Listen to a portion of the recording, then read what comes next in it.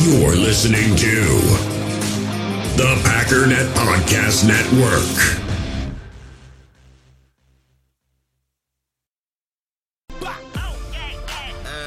You know what it be.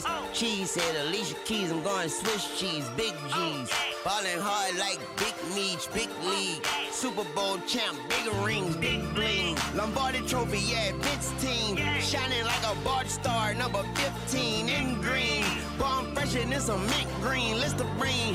About to mess around, make history, trippery. Green Bay chains, whistle clean, it's a scene. Like Paul Hunting, I got 5 on it, yeah, yeah. I'm Green Bay every day of game, know the find out.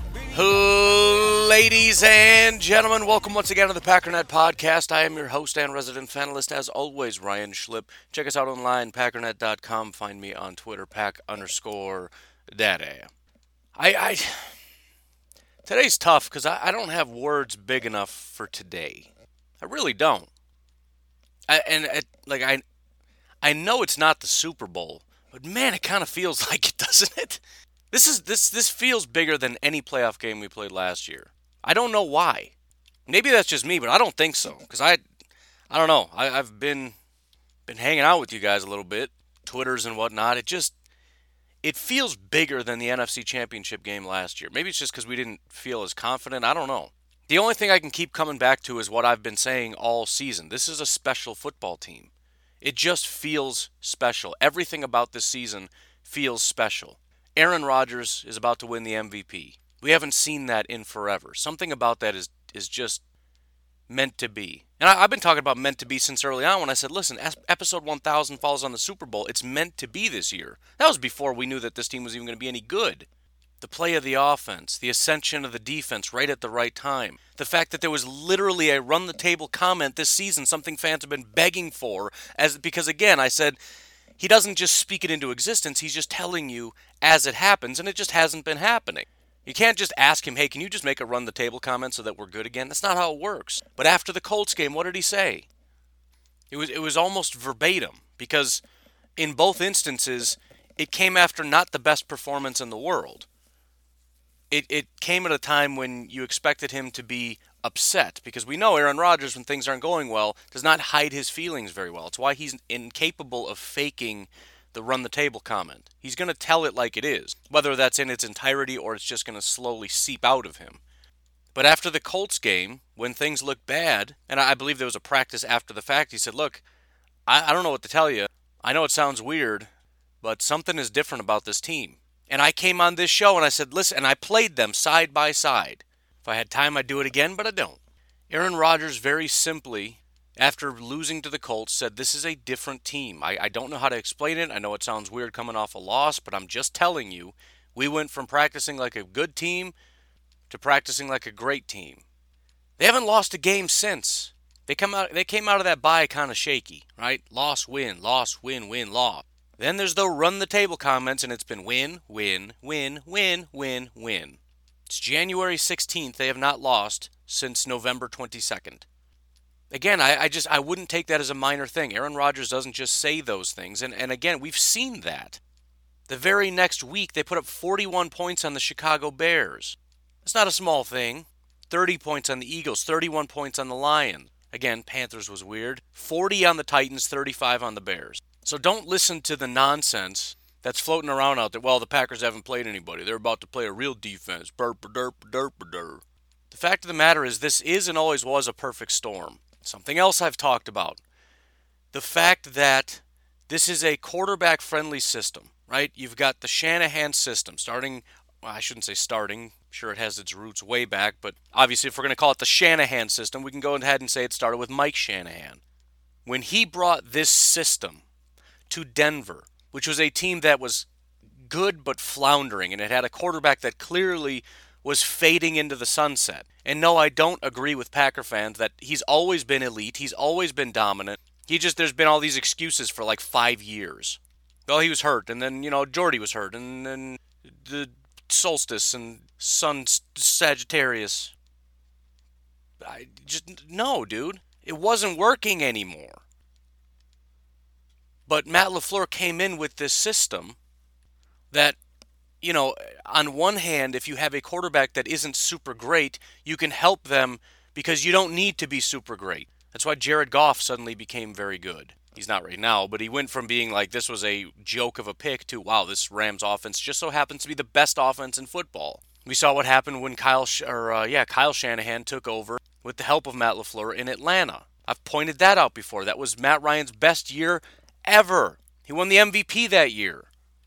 So when you take this system, which is really just an intelligent system that doesn't put so much weight on a quarterback to be amazing, and you allow him to execute within it, but also really execute it at an ultra high level because he's extremely cerebral. Not only is he just very experienced, but you take the experience, which means he's able to read defenses and do these things relatively quickly. You take the fact that he's extremely talented and gifted with his arm talent. In other words, you still got to be able to throw a football to the guy somewhat accurately. He can still do that. Throw off off his back foot and all that stuff, just so that when things would blow up for guys like Tom Brady, Aaron Rodgers can keep it alive. But then there's also the fact that he's just extremely intelligent. He's able to absorb the system and understand the why behind it. This was always the best case scenario. And again, same thing I think I said yesterday. That's been happening across this team. Devontae's finally getting to his full potential, which shockingly was not 2 years ago when he was very good at football. Apparently it's somewhere around now because he just keeps getting better. And it's not all just talent. I mean, again, there's so much more to football. This is why the combine and everything is kind of silly. I mean, you look at a guy like Jerry Jeudy, or even like the Broncos took Jerry Jeudy and KJ Hamler. The things that those guys can do physically are off the charts. They can't hold a candle to Devontae. Why? Devontae's not as fast. If you did some agility drills, I don't know if Devontae beats Jerry Jeudy. Doesn't matter. There's a cerebral nature to it. The system is, it's one of those things where if you guys can't figure this out intellectually, it's going to look kind of bad. And that's sort of what happened last year. Rodgers partly didn't understand it, partly didn't trust it. Right? How many times did we see him not throw to wide open guys because he's trying to force these throws? Because for how many years has he had to be Superman and just force throws in order to win football games? But if you can really understand it and really grasp it, it's an offense that really just can't be beat. And that's why, it really just comes down to if these guys can execute, if they can be on the same page and be in rhythm and all that, the Rams defense is not that big of a hurdle. It's just not. Because it just comes down to, can the Packers offense overcome? I mean, it's got to be good play calls from the coaching staff. They got to be smart about what they're doing. And then really just the guys have to do the right things at the right time. They know what the Rams are going to do. They know how to beat it. The Rams just put you in a situation where it's going to be real hard to beat it. You better be on point. Because if you're not, you're in trouble. But again, that's really what it comes down to. It's not about just man-to-man. Well, Jalen Ramsey's going to be able to lock down Devontae. And that's just not how it works. There's such a cerebral nature behind all of this. And I'm just telling you, these guys have got it figured out. The offensive line is intelligent. The offensive line coaches are intelligent. The fact that Aaron Rodgers has spent very little time on his back is not an accident. The fact that I think the offensive line has taken a step back in terms of talent, but a step forward in terms of statistics, in terms of how many times he's been pressured, sacked, hit, hurried. That could be confusing if you don't understand the disconnect between talent and production. Well, they must be better football players because the production is better. Not necessarily. And I think Coach Hahn does a great job, if you looked at any of those videos, Pack Daddy NFL YouTube channel, of really breaking down how this stuff works. The more you watch him talk, the more you read about these things or whatever, the more you realize it's just, there's so much behind the numbers and the X's and O's, and if this guy's here, you got to go here. And, at some point it comes down to execution. But a lot of the times, defenses that are really good do a really good job because they put you in a situation where you don't know what to do, and there's some kind of a miscommunication. If your offensive line is not miscommunicating very often, yeah, sometimes you're just going to get beat. But a big part of what these defenses do really well is getting you to make a mistake. And if you're not making mistakes, you're not going to have as many sacks, hits, hurries. That's why, for example, the Patriots, right? They were so good for so long because they just didn't make mistakes. There was a system, and if you just execute it, we'll win. He went and spent some time looking at the Cardinals against the Rams, and I think that gave me more hope for this game than anything.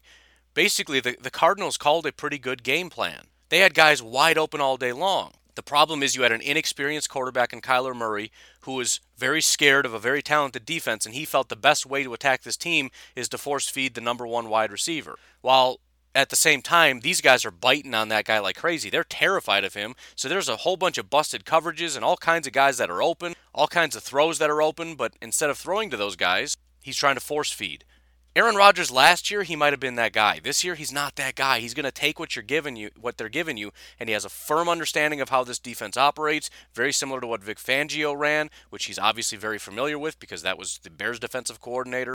So this style of defense, he's got some understanding of the looks and what he needs to be looking for. He's got a better understanding of how this system works. I'm not saying there's not going to be struggles. It's a talented defense. They do a good job of forcing you to really be, again, you really got to be on your P's and Q's, man. You really got to be playing some tight football. I'm just saying, this is a nightmare matchup for the Rams.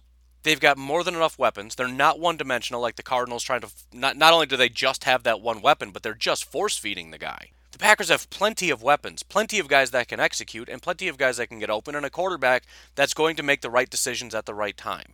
They're also a team that gets the ball out quickly, which is not great. They're a team that likes to attack the edges, which is exactly what the Rams don't want. Everything about the Packers is just a nightmare matchup. Not even getting to the part where it's in Lambeau in the freezing cold. That's a whole separate issue. That just makes it even harder for the Rams. I would say it makes it a little harder for the Packers too, but the last time they did that, they scored 40 points against the Tennessee Titans, which is a somewhat similar team when you look at the makeup of the team, right? Real soft on the edges. So, I mean, I'm trying to stop myself from sitting here saying, don't worry, we got this, because I don't want to build unnecessary expectations.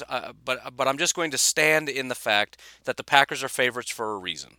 They are the better team, and it really is just going to come down to execution. If they can come out fired up, and I think that's part of the reason this is so exciting is because, and I've talked about this before, last year there were all kinds of issues with focus. There just were a lot of issues. Every time they went to the West Coast, there were problems, right? The schedule shifts just to protect them from themselves, the legal issues. The guys were just having a lot of fun during the season, and it's just didn't seem to be a lot of high-level focus. This year, these guys are just locked in, man. They're locked in, they're growing, they're getting better. Jair, number one corner. Amos and Savage, number one safeties. I mean, and that's the other thing. I don't know that the Packers' defense isn't better. Nobody's going to agree with that outside of like half the Packers fan base. The other half will be, oh, come on, that's a little crazy. I don't know that it is. They have more corners that are talented, right? I mean, their number 2 and 3 corners are probably better than our number 2 and 3. Their number 1 is not better. Their safeties are not better. Their edge rushers are not better. Yes, Aaron Donald is better than Kenny Clark. Their linebackers are not better. Their production over the last several weeks has not been better. I've talked about that. Points per game. Packers win, despite having played Tennessee, who was the number 1 offense in football at that time. Part of the reason they're not anymore is because they only scored 14 points against the Green Bay Packers. Kind of hard to be the number 1 offense when you're only scoring 14 points. 16, 24, 16, 14, 16. That's what the defense has done. How about we flip it a little bit? How about we flip the narrative? How are the Rams going to be able to beat one of the top defenses in football right now? One of the worst offenses in the frozen tundra, with fans in the stands, up against one of the hottest defenses in football, and that's not a lie. I've given you the list. Tampa Bay, right? One of the hottest defenses. Not on the season necessarily, although they probably are. Yeah, they're 8th. But if you look at more recently, they're much better than 8th. Right? All their 30 points and stuff, that was first half of the season. 23, 27, 27, 14, 27, 7, 27, 23. There's a lot of 27s in there. That's not all that impressive, but I got to look at that again. That doesn't seem right. But still, they've been very good, and obviously their run defense is just stupid. Number 1 in attempts, yards, touchdowns, and yards against. Or yards per attempt, I mean. That's all the defense. In other words, nobody runs against Tampa. When they do, they get no yard. And consequently, 0 touchdowns, basically. There's 10 on the season, which is number 1. You just don't do it against Tampa. Right? Buffalo. Real scary offense. Defense has been on point. 17, 24, 15, 19, 9, 26, 24. I mean, 26 to the Dolphins was the worst, and they scored 56 in that game, which you kind of cut them a little slack on 26, even though it's not that many points to begin with, because when you're up 56, your defense kind of backs off a little bit and gives the other team a little bit of an opportunity. So, I mean, there's some teams that are really ascending right now defensively, and some of these teams have really good offense. Tampa has a good offense. Buffalo has a good offense. Packers are the number 1 offense, and they have defenses that are stepping up. These are the premier teams right now. The 10-6 Rams, who have never won more than 2 games in a row, have a good defense, but it's not far and away better than everybody else. At worst, they're comparable. I mean, since week 13, The Rams have allowed 81 points. The Packers have allowed 86. The Rams are third. The Packers are fifth. In order, it would be Tampa, of the teams that are still around. Tampa has allowed 75. The Rams have allowed 81. The Packers 86. Baltimore 89. Buffalo 93. I mean, these are the best defenses in football right now. They're all top 10. But again, the bigger difference, flip it around now. Points 4. Buffalo's number 1. Baltimore's number 2. Green Bay's number 4. New Orleans is number 5. Where's L.A.? Oh, they're 20th. I mean, I don't know what else to say. I mean, point is, we hear all the narratives that are trying to make the Rams out to be the better team. What is the Rams? Again, I already mentioned they haven't won more than 2 games in a row. That's not great. That doesn't sound like playoff football. How about the fact of what is their record on the road? Is it 5-4? Because I think it's 5-4. Nice even 5-5 would sound nice, wouldn't it? You'd hate to have an uneven record there. On top of that, when you look at their really dominant defensive performances, 7 points to the Arizona Cardinals, 3 to the New England Patriots, 9 to the New York Giants, 10 to the Bears. These are all at home. There was 10 to Washington because it's Washington on the road. Otherwise, we're talking about 20, 20, 28, 24, 28, 24, 35, 19 to the Eagles, I guess. Again, the Eagles. The defense is not as good on the road. The worst game they've played at home, the defense allowed 23 points. That's the worst game. There were only 2 games. Oh, that's not true. Stupid Seattle has to ruin that. There's 2 games under 20 on the road. There's 5 games above 23 on the road. Again, not a single one at home. If this was in LA, completely different scenario. Again, just every angle that I look at, every time I look at a different thing, it's like, oh, that's not good for the Rams. Well, that sucks for the Rams. Oof, that's not good for the Rams. I get they have a talented defense. Cool. I'm more scared of Tampa. I hope the Saints win because Tampa has a better defense right now than LA does and a much better offense. I know we'll cross that bridge when we come to it, but again, the narrative it's getting exhausting. Maybe it's because there's not much else to talk about and people want to make it seem like it's this really scary game, so they just hype up the defense so much. And again, I acknowledge good defense, but it's also hilarious that the counter narrative is, but the Packers have this trash defense. So you've got this, elite Packers offense against an elite Packers defense and a trash Rams offense against a trash Packers defense. That's fake. Packers can't stop the run, man. Said the same thing against Tennessee. Oh, the problem is you can't stop Derrick Henry. He's going to run for 300 yards. He's going to have 300 yards. He's going to have 300 yards. They scored 14 points. What else you got? Well, the Rams, man, they're a good running team. Yeah, okay.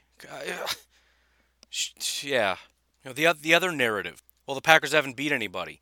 Name one team the Rams beat that's impressive. The only one I can see is the Buccaneers. That's it. I mean, unless you want to say Washington is some kind of a great team, I don't think that's true. They beat Seattle, big deal. They beat Arizona, big deal. They beat Tampa by 3 because they were able to actually muster 27 points. They beat Washington, that's a joke. They beat Philadelphia, that's a joke. They beat Arizona again, who cares? They beat the Patriots, that's a joke. They beat Seattle, who cares? They beat the Bears, whoop-de-doo. They beat the Giants, and they beat the Cowboys.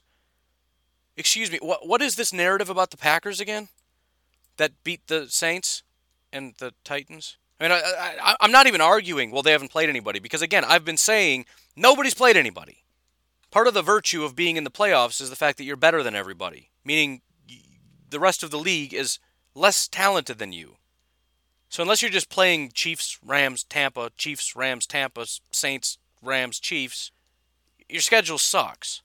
But again, it's the narrative is stupid and boring. I mean, people are scratching and clawing to find reasons to say the Packers are going to lose. And it's weird because I feel like the Packers are getting a lot of love, but somehow the Rams pop up and it's like, oh, all right, well, it's been fun rooting for Aaron Rodgers, but here's the end. What are you people talking about? I actually had, and again, it's Mr. Negative, but whatever. I had Mr. Negative reach out and say, any chance for an upset? And he wasn't referring to any chance that we lose. He was asking if there's any chance the Packers pull off an upset and beat the Rams. And I want to just discount that as he's just being him, but that's just sort of the general feel that everybody has. But listen, at the end of the day, it just makes the win even better. Because what could easily have been a different narrative of, so what, you beat the Rams. And by the way, if we win, and then next week Tampa comes here, the entire narrative is going to be the Rams sucked anyways. Jared Goff was busted up and Aaron Donald was injured. So you didn't beat anybody, but Tampa's going to destroy. You know that's what's going to happen. But it doesn't matter because right now we're being told that you're not going to be able to beat this defense. You're not going to be able to beat this team. There's no way. Okay, well, when they do, I guess we'll celebrate a little extra hard. Because boy, oh boy, we just beat the best team in football, apparently. Despite the fact that we haven't been talking about the Rams as serious contenders since, what, week 7? Real early on, I remember thinking, dude, the Rams could be somebody. And then nobody talked about the Rams, ever again. It was done after that. But, okay, Tampa. Who did Tampa beat?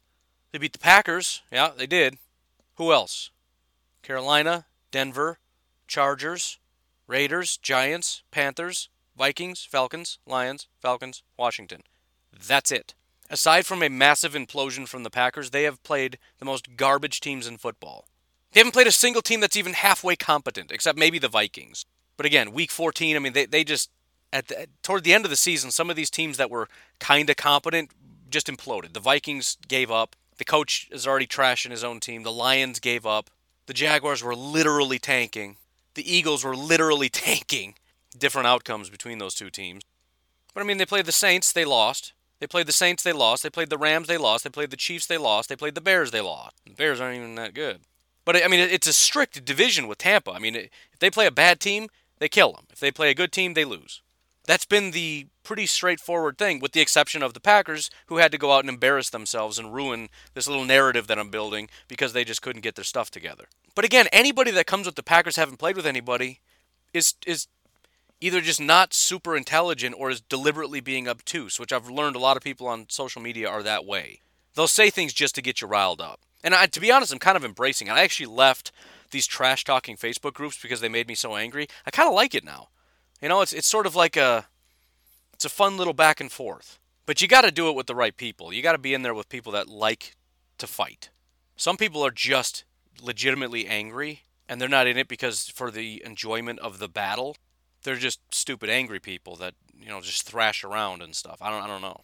But I have grown an appreciation for that. Really, it's the Chiefs. The Chiefs are the one team that are pretty consistent at coming out on top of the best teams. They've played basically only 3 teams that are any good. They won all 3. But again, it's still just 3 teams. The Saints, they won 32-29. It was close. Tampa, 27-24. Very close. Oh, they did. I think it might be 4. Bills and Ravens, they won all of those. So they won the Bills game pretty handily, 26-17. Baltimore, 34-20. Obviously, that was a beatdown.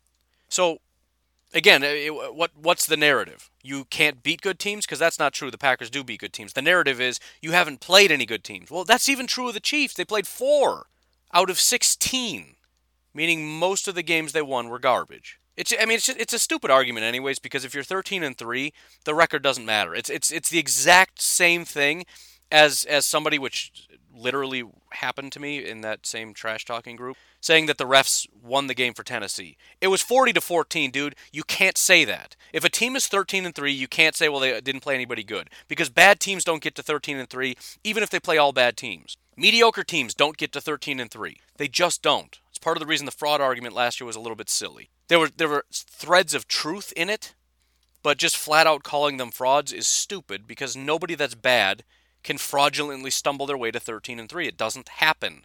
Ever. Nobody has played anybody, because there's only a handful of good teams, and they didn't just sit around and play each other all day long. That didn't happen. That doesn't happen. The Packers are the better team. 2 very good defenses, 1 very good offense. That's what this game is. And both of them have trash special teams units. It's in Green Bay, which is massive advantage Green Bay. It's in cold weather, which is massive advantage Green Bay. The scheme is advantage Green Bay.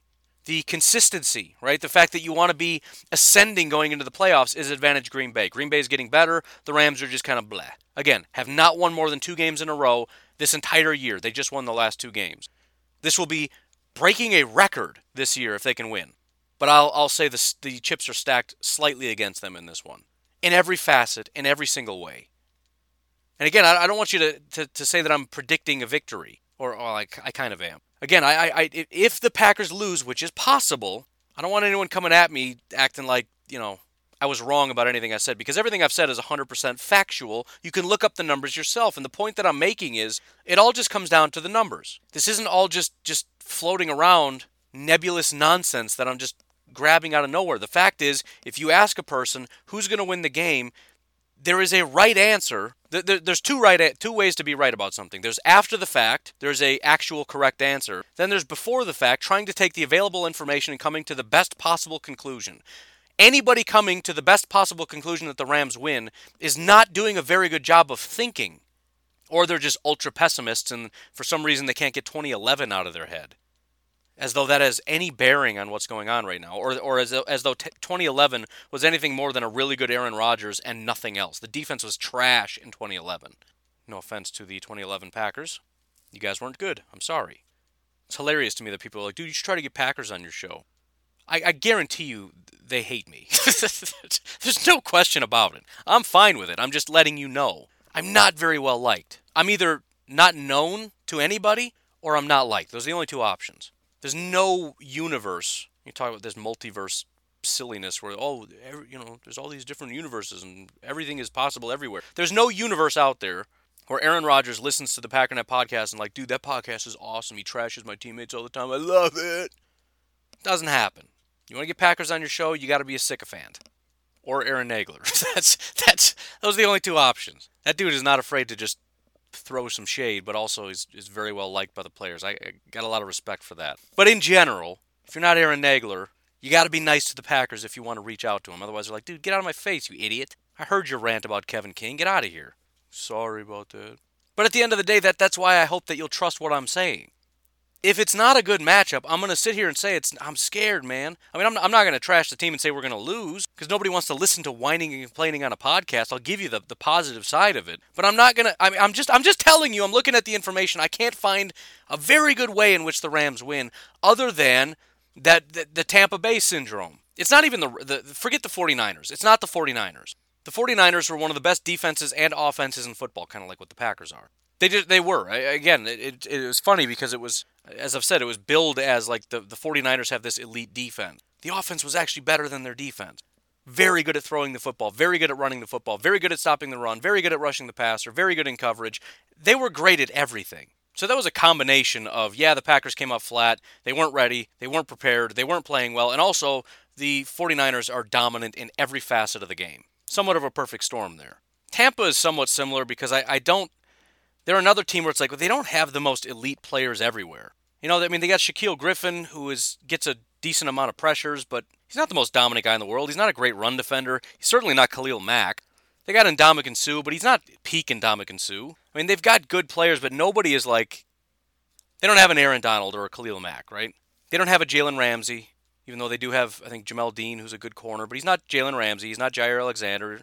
He's not Xavier Howard. But they just do a really good job of executing, and the Packers had a real hard time overcoming that. That's really all this comes down to. If the offense can't get off the ground, it's going to be a problem. But we still have another out. It's called their offense also has to find a way to score.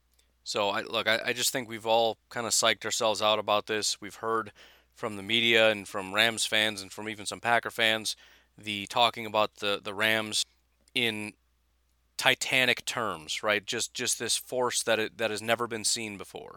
Which, of course, is not true. In fact, last year, the New England Patriots were kind of similar. They had the number one defense in terms of points and yards. The only difference is they had a pretty solid offense. They were 7th on offense. They got knocked out first week. So, yeah, we've seen things similar to this before. Anyways, I have not taken a break in 2 days, so I've gotten no ad revenue for that. So I should probably be responsible and take breaks and stuff, especially since I don't have to go to work. So there's no time crunch. So why don't we go ahead and take a break here.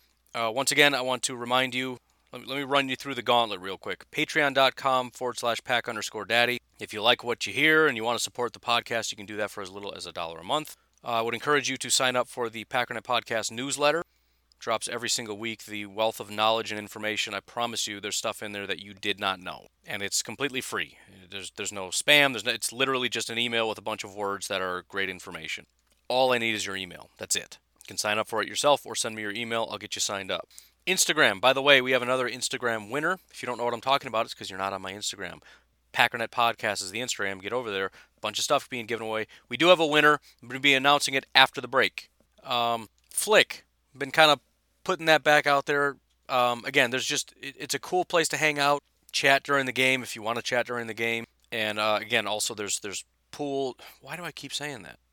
They got stuff where you can win money, whatever they're called. You make picks, and then if you get them right, you make money. Thousands of dollars just sitting there. So, I mean, just, if you can't find it, just ask me, I'll get you set up. Pack Daddy NFL, Pack_Daddy is Twitter. And then finally, one thing, and I'm probably forgetting one, but one thing I want to also point out if you haven't seen it yet, assuming we win the game, and I obviously hope that that's the case, I want to try to create, those reaction videos? I thought it would be really cool if we got a bunch of people involved.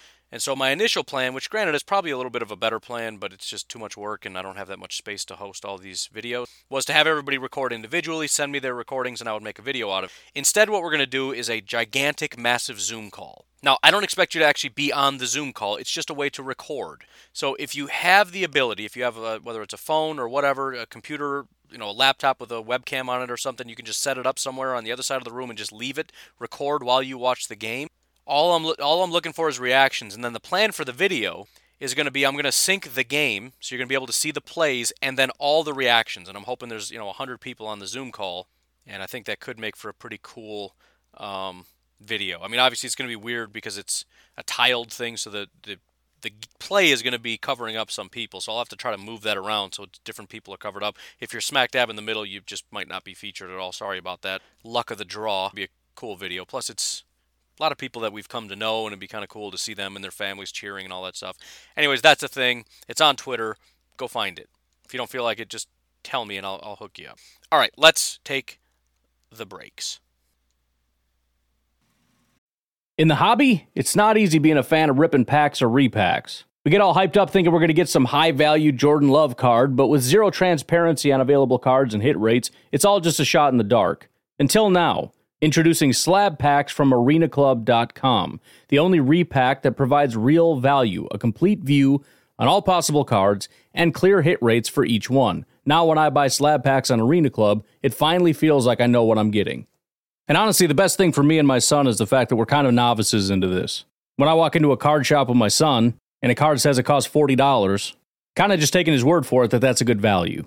So I appreciate the transparency on grading, as well as just getting excited about seeing what you could potentially get. Right now, you can get 10% off your first purchase by going to arenaclub.com/packdaddy.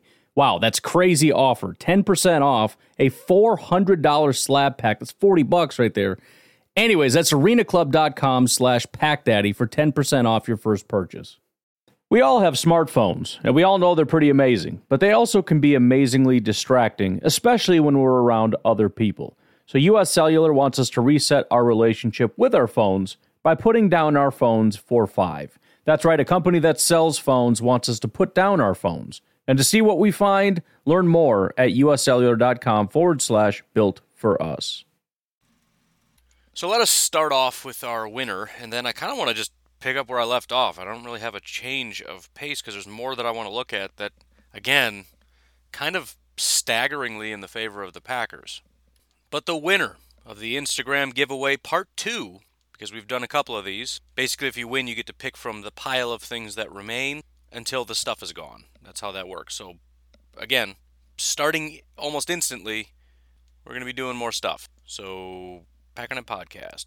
But the winner is Joey Ross 15. So, if you wouldn't mind doing me a favor, big man, or average man, or whatever you happen to be, send a message to the Instagram, Packernet Podcast. Let us know that you heard about winning and whatnot, and you want your free stuff, and we'll get you taken care of. But I wanted to look at something else, and I've spent way too much time trying to ascertain whether this is true or not, because it seems not true. What I wanted to look at was the spread. Now, as you know, the Packers are 6.5-point favorites. I didn't think too much of that. I figured, whatever. Sometimes you are the favorite, sometimes you're not, sometimes it's big, sometimes it's small, blah, blah, blah, blah. In the Sean McVay era, and I feel weird even saying this, but I've scoured. It just seems so not true. But again, they've been a very good team for a very long time, and for the most part, most teams are garbage, so I guess I'll get behind this. We're talking since 2017, we have got a grand total Sean McVay has played. Let me just make sure I got the postseason in here as well. I do. We have got a grand total of 69 games. Don't start. Only 14 times out of 69 has Sean McVay's LA Rams, or whatever. I guess it's always been LA since he's been there. Only 14 times have they not been favored. That is to say, the spread is 1 or greater, 14 times. The other 55 times-ish, quick math, whatever, they have been the favorites, ranging from -1 to -17.5 against the Jets in 2020. Hilariously, they lost. Here's kind of the interesting point about this. 6.5-point favorites is the second biggest disadvantage the Rams have faced ever since Sean McVay has been there. The only time they have been bigger underdogs ever was against San Francisco last year in 2019. That was 7 points. This is 6.5 points. And by the way, when the lines opened, it was 7.5-point favorites. Just to give you an idea of how much more dominant the Packers are, that'll give you a little bit of an example. Here's a little bit more information. In these 14 games in which the Rams are underdogs, their record is 6-8, which isn't bad. It's slightly less than 500. However, the biggest deficit, I guess you would say, they've overcome is 5 points to the Dallas Cowboys in 2017. They were 5-point underdogs, and they beat Dallas 30-35. Pretty close. The two games above that, 6-point underdogs to San Francisco and 7-point underdogs to San Francisco, they lost. They have never won a game while being this big of underdogs. Now, it's a small sample size, but it's not a minor thing. This is a massive thing to overcome. Vegas putting 6.5 points on the Packers is basically saying they put very little faith in the Rams' ability to win this game. Again, this is the second, according to Vegas, this will be the second toughest matchup Sean McVay has ever faced in his entire head coaching career. Just to give you an idea of the discrepancy between what Vegas and people who are crunching the numbers are looking at, the data, and the general, I don't even want to say the media because it's not like I'm listening. I don't know what everybody's saying. Maybe they're heavily in favor of the Packers. But what I'm hearing, let's just say on social media, and what I'm hearing back from people about the media is that people are kind of thinking the Rams got this in the bag. It's not that the Rams can't win, it's that you're coming to stupid conclusions. That's the bottom line. That is a stupid conclusion to come to, that the Rams should be the favorites in this game, or that the Rams are the favorites in this game. And that Vegas is just wrong. That's stupid. He's played 69 games. This is the second most difficult game, one of only 14 in which the Rams aren't favored. By the way, the Packers when they're the underdogs, just for your information, it has nothing to do with this game in particular.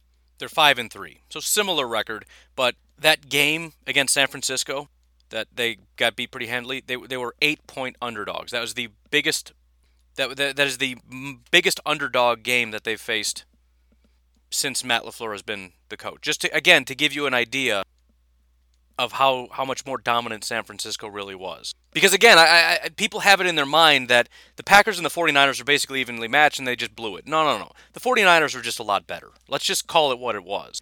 You cannot draw a parallel between that game and this game. You just can't. We were 8-point underdogs in that game. We're almost 7-point favorites in this game, 6.5-point favorites. There is no comparison between the two games. There is no parallel between any of these games. So having lost 3 games when the Packers were underdogs means there are 4 games when they were favorites out of 26 that they've lost.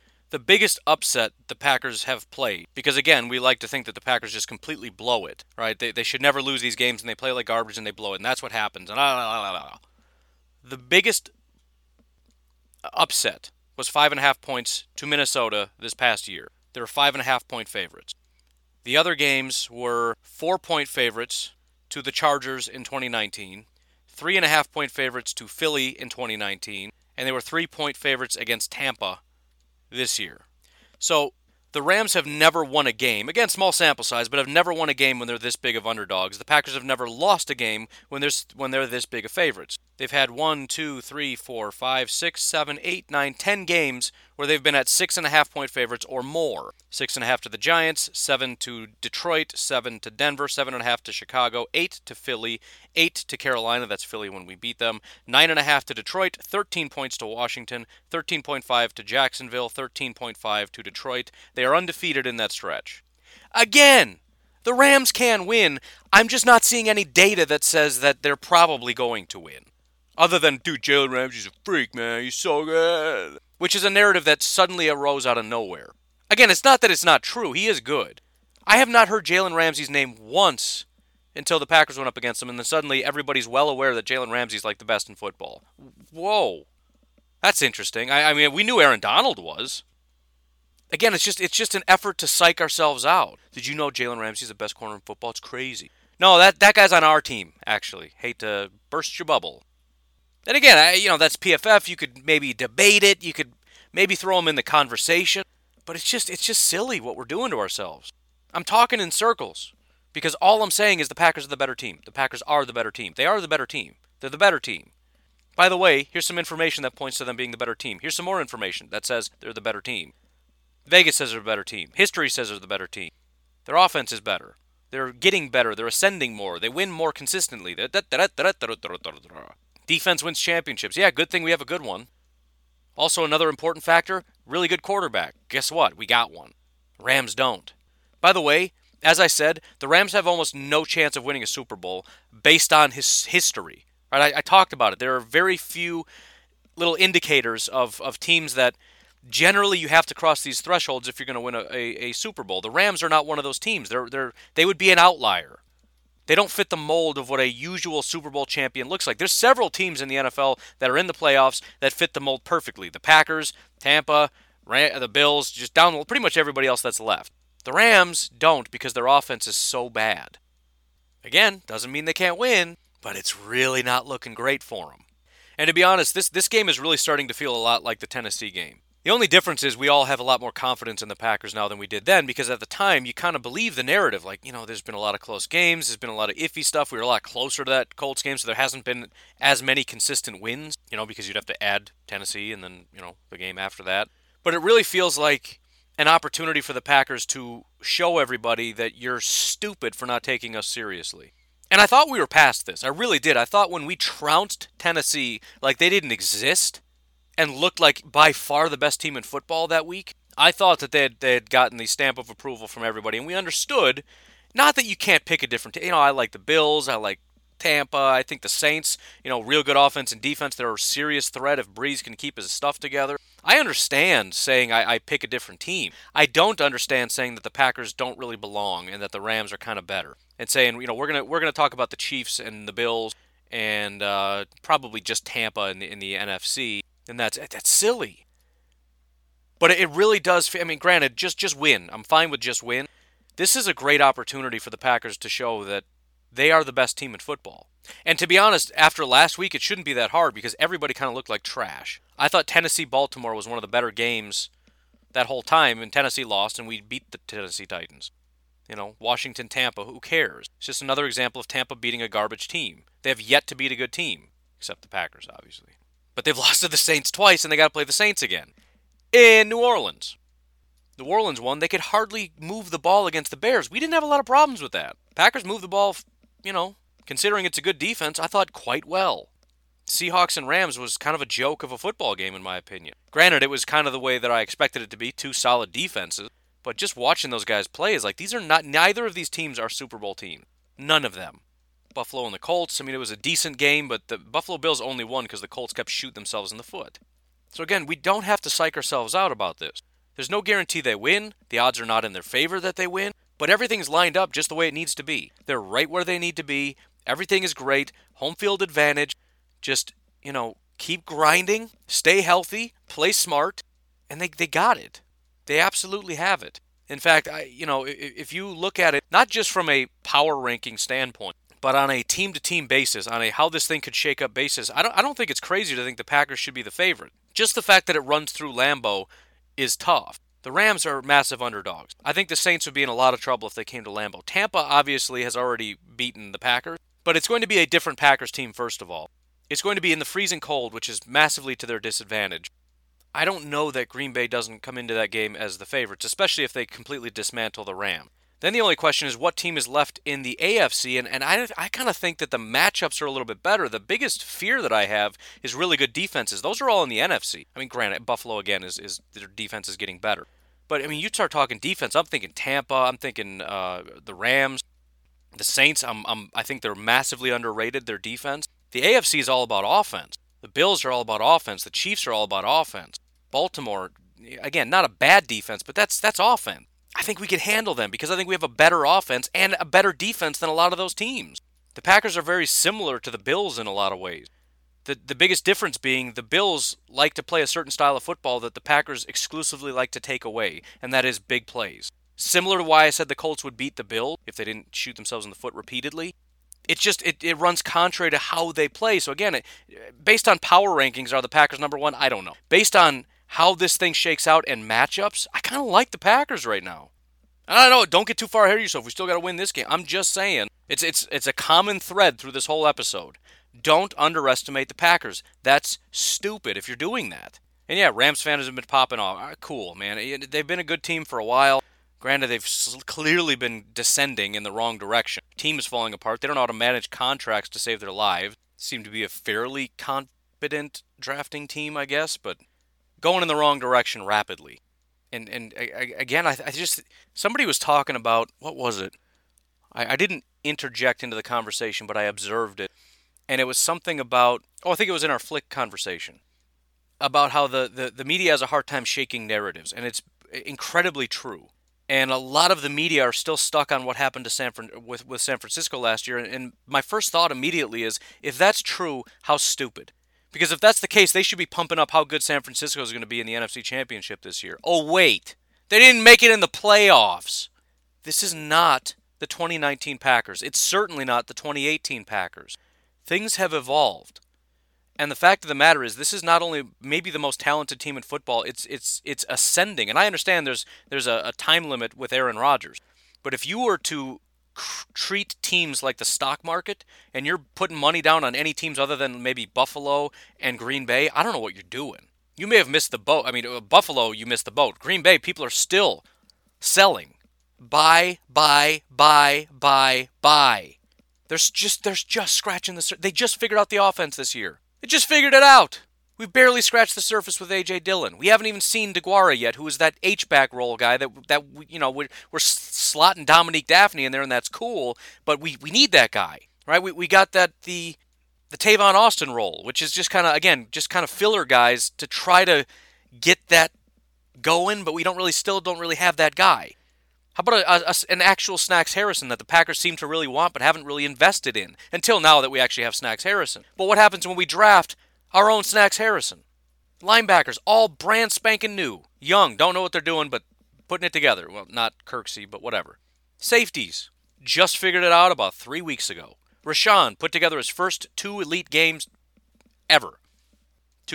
Probably first 2 good games back-to-back ever. He's been very inconsistent, and suddenly... Whoa boy. Jair finally met his potential, which is what people have been saying for a couple years now. He has the potential to be the best in the league. He is. It all just kind of came together, and there's still lots of room for growth. The offensive line is not settled by a long shot. A lot of questions. Wide receiver. Plenty of room for growth there. Tight end. Room for growth. And I'm not digging at Tonyan. There are 2 different styles of tight end that Matt LaFleur, maybe even 3, to be completely honest, unless the H-back is in, they're just going to merge that kind of role in what Mercedes does. But they like Mercedes Lewis because he's a throwback, physical, blocking tight end. They appreciate that. One of the few teams that does. You've got the H-back, which is kind of like a fullback / tight end hybrid, which I don't really think Mercedes does, which is why I think that that's a separate thing. And then you've got the sort of Jimmy Graham, Robert Tonyan receiving guy, which was what Jace was supposed to be. We'll see if he can kind of grow into that, but that's the point. I mean, it's not just we need a tight end, we have a tight end, so we're done. No, man, Matt LaFleur's got a lot of different ideas for a lot of different... granted, TE is technically what they all are, but there's different kinds, just like wide receiver. Just like running back, you got your third down backs, you got your, some guys scat backs or whatever, which the Packers don't really utilize very much, just receiving back. But again, you got different kinds that get used for different things. And the Packers, again, they're just scratching the surface of this. The defense is just starting to get its footing, and that's just starting to open up the playbook. Now Pettin's looking at it like, dude, we got a good secondary? All right, now we can kind of go to chapter 2 of this thing here. They're just getting warmed up, man. And by the way, having that bye week, I know we're all scared of it, and rightly so. Packers struggle. Last year, after the bye week, played San Francisco, lost. This year, after the bye week, played Tampa Bay, lost. This is our 3rd bye. This will be the first time we won. But again, we could try to act like it was the bye if we want to. And granted, Tampa Bay was bad, but San Francisco was a pretty good team. So, that's all I got, man. Again, the only thing working to our disadvantage, I guess, is coming off a bye. And we have a 2-game sample size. So if we want, we can nullify that against the 2-game sample size that says the Rams have never won a game with this bad of a spread, despite the fact that one has more of a logical correlation to reality than the other. One is a little bit more predictive than the other, right? And look, if the thought process is, well, they're too relaxed and they come out of a bye and they don't really care. Look, if they don't care at this point, they're not going to win a Super Bowl. If your concern is this team just doesn't have the passion, they don't care, they don't have the drive, then I don't know what to tell you. They're not going to win. They either do or they don't, right? That's it. All I'm telling you is if they come out and they're ready and they're motivated, they're going to win. That's it. Again, I've said that 1,000 times. I don't know how many different ways I can say it. It is what it is. Number 1 offense, arguably top 5 defense right now. That's the Packers. That's the buzzsaw the Rams have to walk into. Just because Rams want to pop off about this will be the easy one, that's fine, because they don't know. Which you can't blame them, because the lazy narrative, which is what we all are about teams that we don't know. We hear little rumblings through the season and we just kind of run with that. We haven't been paying super close attention. The issue with the Packers has always been, well, their defense is no good. They can't stop the run. We're going to run all over them. They're the worst run defense in the history of football. 70,000 yards we're going to run for, and they can't stop it because they haven't been paying attention. The fact that the plan for Tennessee was to run the ball when they scored 14 points. The plan for the Bears, run the ball, they scored 16 points. Heavy running teams are the teams that they just blew out the last 2 weeks. By the way, this is a team that has not really blown a lot of teams out. The last 2 weeks have been 2 of the 3 biggest blowouts they've had since Matt LaFleur has been here. The last 2 weeks. If you want to talk about a team that is headed in the right direction, the 3rd biggest blowout in Matt LaFleur's history was a 19-point victory against Chicago on January 3rd of this season. The 2nd biggest blowout was against Detroit in September. The biggest win the Packers have had ever in the Matt LaFleur era was a 26-point win against Tennessee. So, yeah, man, it's as hot as they come. So, again, I keep saying I got nothing else, and then something else pops in my head. And it's like, oh, I should look that up. Oh, look, I'm right about that too. I didn't have that locked and loaded. It was like, I don't recall us blowing a lot of teams out, and we've done it 2 weeks in a row. Let me look it up. Oh, yeah. 2 of the 3 biggest blowouts in Matt LaFleur's history were the last 2 weeks. Which, by the way, you blow out a team by having a really good offense and a really good defense. That's the only way you do that. You have to get a big point differential, which means your offensive production is so much greater than their offensive production. I mean, it could technically be like 60-30, but, probably won't be that. It's hard to have a bad defense and win by 26 points is what I'm saying. Anyways, I kind of don't want to end this because I don't know what to do with myself right now. Like, I want to sit here and just talk about it. Let's see, it's 7 o'clock. Noon is in 5 hours. Can I do this for 5 more hours, you think? Maybe. I don't know. But look, let me, let's do a couple things. First thing, if the Packers lose, and I hate to even end it on this note, and if you don't want it to end on this note, you can check out now. After this, I'm going to look at that other game, by the way, because we should probably look at that. Feel free to check out anytime. If, however, the Packers lose, which is a possibility, and the season ends today, which makes me sick to my stomach to even think about, I just want you to remember that this is still a very special season. And we have the ability, because again, the Super Bowl is not the only thing. It's the main objective. But every feeling of joy that you had came when the Packers were not winning a Super Bowl. This has been a phenomenal season. By far the best in a very long time. Win, lose, or draw. Doesn't matter. Some people won't be able to handle it. Oh, this team is pathetic, blah, blah, blah. I'm not going to be that person. I'm going to be distraught if we lose, no question. But that doesn't take away a single thing of what's been accomplished. And the other thing is it doesn't change the fact that it is going to be going into next year as maybe the best team in football. You're going to have the Chiefs that are still going to be good. You're going to have the Ravens that are still probably very good. You're going to have the Buffalo, not Baltimore. We talked about them already. Buffalo's probably still going to be very good. Tampa is a massive question mark. The Colts are a massive question mark. New Orleans is almost certainly going to be a bad football team. The Rams are continually descending. The Seahawks continue to descend. There are so many fan bases that don't get what we have. And look at a team like the Colts. I mean, this was basically it.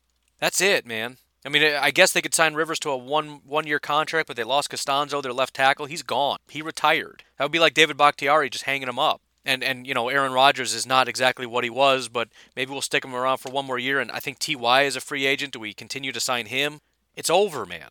This was their shot, and they missed it. That's what Colts fans are living through. Tennessee's another good football team, for sure. Seahawks fans, they just extended Schneider. He's the problem with this entire organization. It's very similar to what happened with Ted Thompson. The guy was real rock solid for a handful of years. He put together a great team, and then he just fell off, and he wasn't producing. The Packers cut bait with Ted Thompson, probably a little bit too late, but they cut bait. Technically he stepped down, but let's be honest, it was going to happen. Seattle is in a terrible spot. Whether their fans recognize it or not, they're in a really bad spot. They cannot draft at all. They're terrible at it. They haven't accidentally drafted a good player in a long time. The Patriots, since they lost Tom Brady, they don't know what to do. They're floundering. They need a quarterback. All the while, the team is descending into chaos. The Bears are in a terrible position. It's an absolute mess, and they're bringing the same staff back. Even if they find a quarterback, they're losing their number one wide receiver. So they're going to have a rookie come in, try to beat the teams in the NFC North. The Vikings and the Packers are going to annihilate them. The Lions are kind of possibly heading in a good direction. We'll see exactly who they end up hiring. But the Bears are in a real tough spot. Even if they get a quarterback, a lot of those guys don't want to be there. The defense is getting worse every single year. So if they focus on fixing the offense, they can't keep neglecting the defense. And if they want to build up the defense to make sure that's still our selling point, what are you going to do with this offense? By the way, you don't have a defensive coordinator right now. You need a new defensive coordinator again. You had Fangio, he built something, it was special, you went out and got Fangio guys. Then you changed the scheme, and these Fangio guys don't fit quite as well. I mentioned, and Bears fans were excited, well, he blitzes more, which is going to be to our advantage. Was it, though? Because you're also playing a lot more man coverage with zone corners. How did that work out for you? Not great. Now you got a third defensive coordinator coming in, trying to teach a third different scheme with his different wrinkle, and guys are getting disgruntled. Guys don't want to be there. Nobody wants to be there. Could be Bears fans. So again, regardless of what happens today, we are in an incredible spot, and I don't want this season to end. Even after the Super Bowl, it's going to be sad if they win a Super Bowl, because it's over. Special season is over. I don't want this season to end, period. It's not just that I don't want to lose because it sucks. I don't want it to end. It's weird to say about a 2020 season. You think anything 2020 on it is going to be horrible. This has been a great season for football. But again, it's not. There's no reason to believe it's getting worse. The guy that built this team is still our GM. The guy that built this offense is still our head coach. The guy that made this defense is, for all the fire pet and stuff, this is fantastic. This has been great. And it really just goes to show it's not so much that Pettin was a bad defensive coordinator. It's that Pettin he has a certain style of defense, and it's basically a matter of, I'm not changing my defense. You guys need to rise to the occasion. You need to start understanding what I'm asking you to do, why I'm asking you to do it, and play better. And once they are starting to play better and playing the way Pettin wants them to play, you see the result, and they're magnificent. And we get to carry that into next year. So all I'm going to do is I'm going to plead with you, and I understand if the Packers lose, you're going to need some time, and I get that. Please don't abandon the show, and it's not just for my own sake. I'm going to be here no matter what, and the ads are going to all go away because nobody cares in the offseason. I want you to stick around because you're missing it. The free agency period, the draft period, it's some of the most exciting stuff. And then after all that, we get to talk about what this means going forward. We get to dream together about how special this team is going to be. There's no reason to sign off. There's no reason to stop being excited about this team. And so, I just want to put it out there because there's a chance the Packers lose and everybody just says I'm done with football until September, or I'll pop in for the draft real quick and then peace, I'm out until August, September. I'm just asking you to, if you want to step away for a little bit, cool, but come right back, man, because there's plenty to get excited about. This is beyond best case scenario what we're doing right now. Win, lose, or draw, this team is well beyond my expectation. Considering what we were at in 2018, unbelievable. So, quickly now, that wasn't as bad as I thought. We have to discuss the possibility of a loss, but I think I kept that fairly positive. Sorry for the people that I told to jump off. Maybe don't be a coward. Just saying. Hey, if they left, they didn't hear me say that. Don't worry about it. We're fine. The other game tonight is the Buffalo Bills and the Baltimore Ravens. I really want to talk about the other two games, but we'll do that tomorrow, I guess. Hopefully after the big celebration that the Packers won. But really, this game for me, and I go back and forth on it, I've got Kansas City and Cleveland pretty well locked up in my head. The spread is impossible, but who wins, I've got that pretty well locked up. New Orleans and Tampa is kind of tough. I think this one's the hardest because it really just comes down to who's going to be able to play their style of football. Baltimore is kind of a lot like the Colts in a way in terms of their ability to run the ball really well, except they're just better than the Colts. And Buffalo, as we said last week, is not very good at that. And so if they can keep the pace slow and just smash Buffalo, they got a chance to really just kind of surprise a lot of people because the defense is good, right? And we saw him last week. You want to talk about a fired up football team. Marcus Peters he's a wild man. And Baltimore, that's kind of a characteristic of that sort of AFC North defense. Baltimore's been carrying that over since like Ray Lewis, right? They got an edge to them. They don't just play fast and physical. They're going to get right in your face and they're going to tell you your life is in danger in this game. And when the game is over, they're still just amped up. Like they're ready to fight you after they beat you. And I kind of respect that. By the way, the Packers are developing that, and I absolutely love it. They're kind of mean, and I dig that. It's not like Mike Daniels, who's mean, and Clay Matthews is kind of a closeted, dirty player. Otherwise, it's a soft defense. No, these guys are kind of rough. But anyways, the complication comes in where if Buffalo is able to play their style of football, which is fast, dominant, downfield aerial assault, Stephon Diggs is putting up points, I don't think Baltimore is built to play catch-up. And in fact, I know they're not. And I don't mean to disrespect Lamar, but that's just not the style of football. If we have to abandon the run game and put the ball in Lamar's hands to try to go toe-to-toe with the Buffalo Bills offense, it's not going to work. Now, the good thing is they shouldn't have to just abandon it right away. They can stick to the ground game. But if things do get carried away, at some point Baltimore's going to have to abandon their style of play. And again, Buffalo is so talented right now.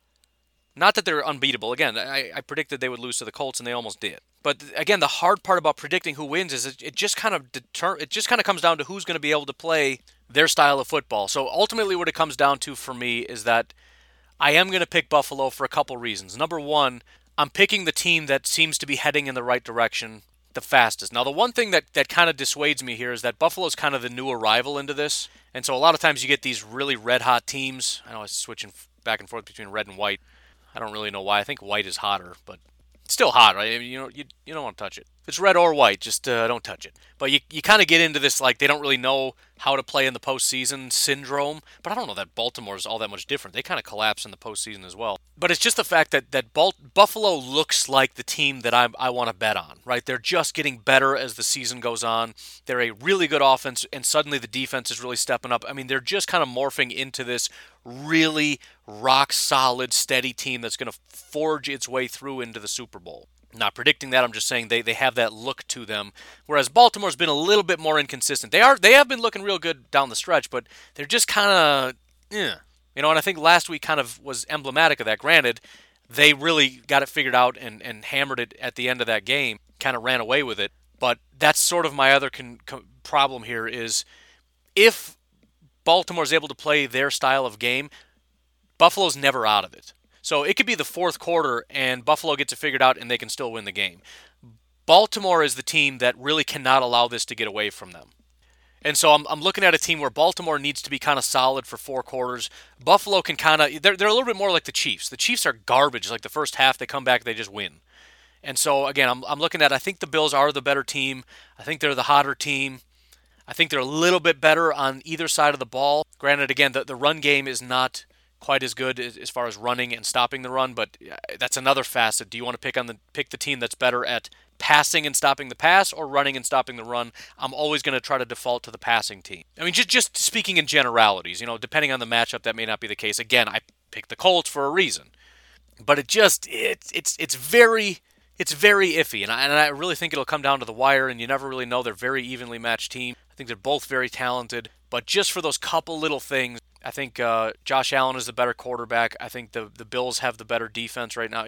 Iffy, again, you could go either way. Clearly the better passing team. The Bills are never out of it because they're so good in their aerial assault. I just got to give the edge to the Buffalo Bills. In terms of which team do I want to win, it's probably going to be the Bills, only because, again, I think the Packers match up a little bit better against the Bills than against the Ravens. I don't like the prospect of the best rushing team. I know we just beat Tennessee. I get that. But also add in the Lamar dynamic. It just really scares me. Whereas I think Buffalo's a little bit more straightforward in what they do. They're just very good at it. It's not that they're complex. It's not that they have all these wrinkles. It's just that they're very, very good at what they do. We've seen Stephon Diggs. We know Stephon Diggs. We've seen aerial assault teams. We've beat them. Right? It plays into what Pettin likes to do. Take that away and force them to do something else. And I don't think Buffalo's very good at doing other things. They're not a very good running team. So I will be rooting for Buffalo. Also, as I've said, I do like the Buffalo Bills. I don't really like the fact that the fans have gotten super arrogant out of nowhere. Like, I wish they were more like Browns fans and were a little bit more humble about being where they are, considering they've been garbage since forever. But I do have a lot of respect for Bills fans. They've put up with a lot. Again, I've been out there, really, really good people. And for some reason, I just have sort of this anti-AFC North thing. I don't like Pittsburgh. I don't like Baltimore. I don't really like Cleveland. I respect the fans. I don't like the team. And the Bengals are just kind of a joke. I feel bad for the Bengals and their fans and everything, but it just kind of upsets me how bad they are. Because it's not an accident. It's incompetence, and it's upsetting that teams are allowed to be that stupid. But anyways, I think I'm finally ready to wrap this up now. Not a super in-depth thing, but we've gone long enough, and obviously that's much less important than the fact that we've got a Packers playoff game right now. So I'm sure if you want to stay in touch, again, get on the Flick chat. I'll be around. Probably see me a little bit on Twitter. I've been doing a pretty good job of putting my phone down and staying away from it, especially when things are going bad. If things are going good, I'll be around, because there's no better place to be than hanging out with Packer fans when things are good. But if the Rams score a touchdown, I'm just going to put my phone in the toaster or something. But I'm having a hard time saying goodbye here. I'm freaking out a little bit, I think. I'll let you go. You folks have yourselves a good day, and I will talk to you hopefully for Victory Sunday tomorrow. Whew. All right. Go, Pack, go.